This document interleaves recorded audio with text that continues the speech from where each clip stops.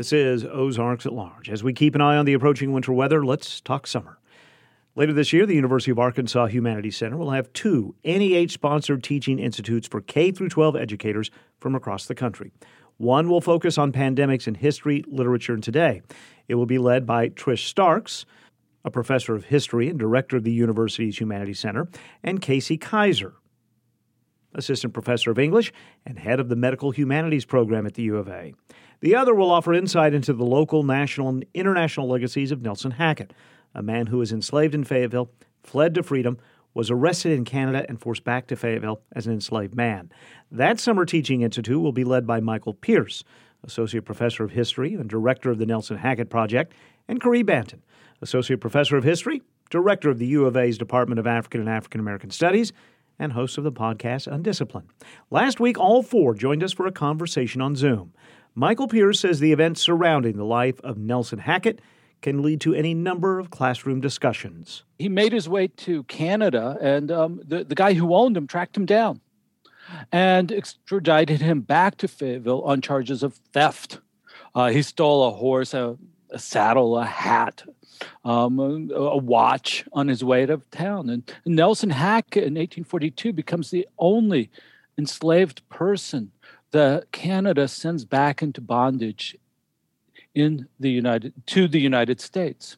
And abolitionists rallied around the cause and secured guarantees from the British Empire that no such enslaved people would be returned after that.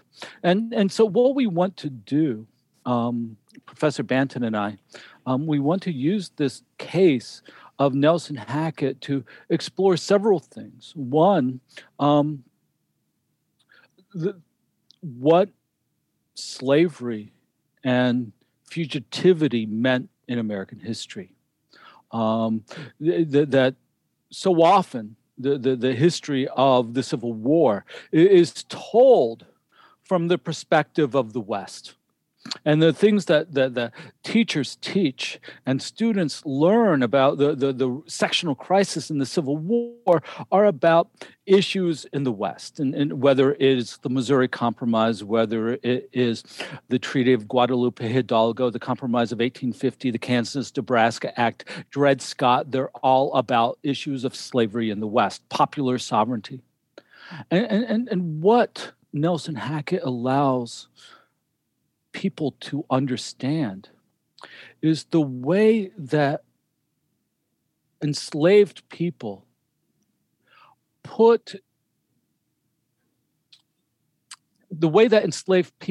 fueled the sectional crisis by moving their bodies, by escaping to the North.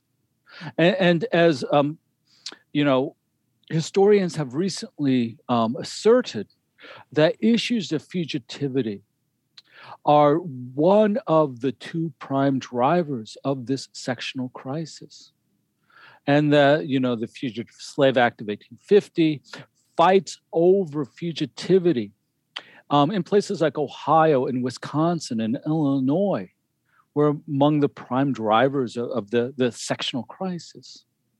And so what we want to do is to get historians and people who are teaching history to rethink the causes of the U.S. Civil War, but also to rethink the agency of enslaved people and how this one dude, Nelson Hackett, who labored on the Fayetteville Square, how he put into motion events that ensured that Canada remained a haven for fugitive slaves, and how in his wake, thousands and thousands of enslaved people went to Canada, the promised land, seeking freedom, and how this drove North and South apart and led to a civil war. And that Civil War was the opportunity for emancipation and abolition. And so it's a way to rethink both the agency of enslaved people, but also the process by which abolition and emancipation occur. Cree Banton, when you're talking to educators, does it help to have, Nelson Hackett was a real person, a real event.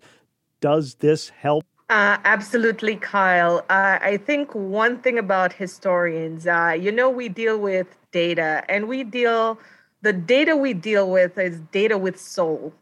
And that is what people are able to connect with, right? And that is what facilitates learning.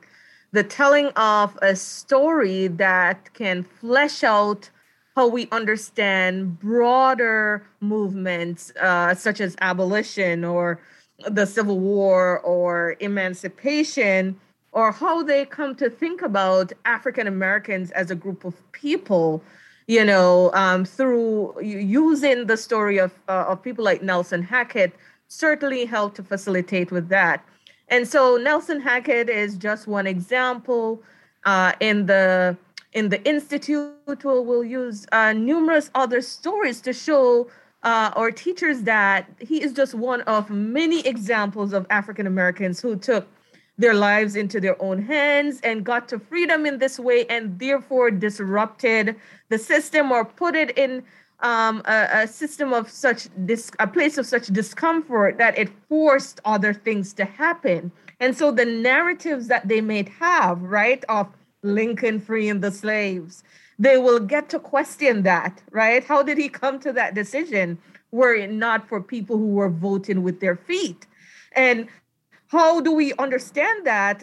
What kind of methodology can we use to understand that if we don't have the written records of people like African Americans? We have to understand, as Dr. Pierce said, we have to understand their movement. We have to become smarter and use more critical thinking to evaluate their movement as documents of what they were thinking and what they were doing. And that is not what historians have been used to doing. And that is why we've privileged certain stories over other stories. And so we're moving away from that and we're disrupting that. And so stories like Nelson Hackett that can embed this in the mind of students and teachers alike will help us to break from that old way of doing things. One of the things I think is most innovative, I looked at a lot of these programs, and one of the things I think is most interesting about the Hackett Project Summer Teaching Institute is that they are going to be putting forward, they're privileging resources that are freely available on the internet. And so this is a way to allow teachers to bring this very cutting edge research in history into their classrooms and without having to expend dollars on new textbooks or new materials. This allows students to have contact with primary research on free websites like the Network to Freedom, but all of these different free web resources. And I think that's going to really allow the teachers to bring these lessons right into their classrooms right now. We've been talking about stories and histories and narratives. And Casey and Trish, what you're going to be working on is very much rooted in that, in contemporary times, oral histories as we go through the pandemic and literature. What will you be doing with your program? We will be looking at the global history of the 1918 flu pandemic. And we will also be looking at literary accounts of the cultural and personal impact of that pandemic. And we'll be looking at primary source materials from frontline workers and others that experienced that pandemic, and then ultimately be comparing all of that with historical, literary, and archival sources related to the COVID-19 pandemic. What I love about the pandemic is that this one is so interdisciplinary, that it is bringing together literature and history, art history and oral history. We're going to be working with some STEM folk out of UAMS, University of Arkansas for Medical Sciences, that we're going to bring together all of these different people with different skill sets so that we can show the broad array of medical humanities approaches to both the past and the here and the now.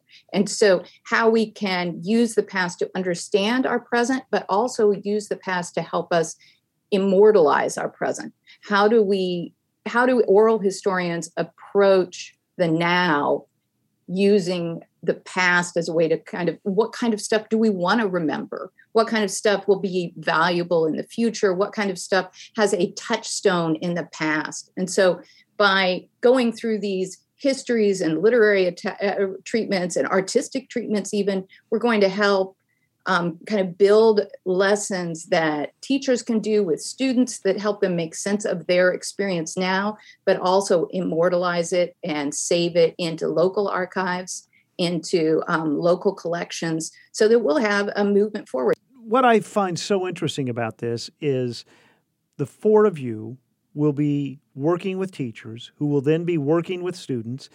Odds are, when you go down that sort of educational tree, some of those students will be in jobs, whether it's education or policy making, that will be influenced by what they've learned.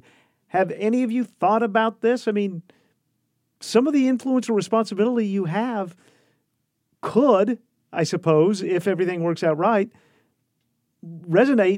ripple out for a couple of generations?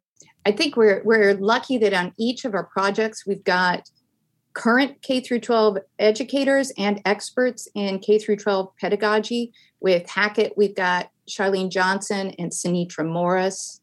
And with the Pandemics Project, we've got Susan Kendrick Perry, Bill McComas, and Cody Nichols. These are people that are already connecting with teachers in the classroom, and I think are going to help us to make an impact with our research to truly fulfill the University of Arkansas's land grant mission, to take our research and help spread it into the community, but also make us more understanding of community needs. And so I think it's a great learning opportunity for both sides, that these are supposed to be workshops rather than places where somebody's just going to sit down and drill information into them. We're going to have communication, we're going to have dialogues, and I'm so excited for that opportunity that I think that's just going to be one of the most fruitful parts of this. You know, this is what we do all the time. This is what we do as university professors. For each of us, I'm speaking for Casey, although I don't really know you.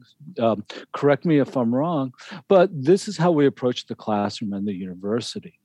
That our research and our teaching have to be connected in order for it to filter down somehow into a broader society. And so, you know, I think the four of us, we're not people stuck in an ivory tower. As Trish said, this is part of what it means to teach at a land-grant research institution. Michael Pierce, Kareem Patton, Casey Kaiser, and Trish Starks joined us by Zoom last week to discuss the Summer Teaching Institutes for Teachers K through 12 that will be offered this summer.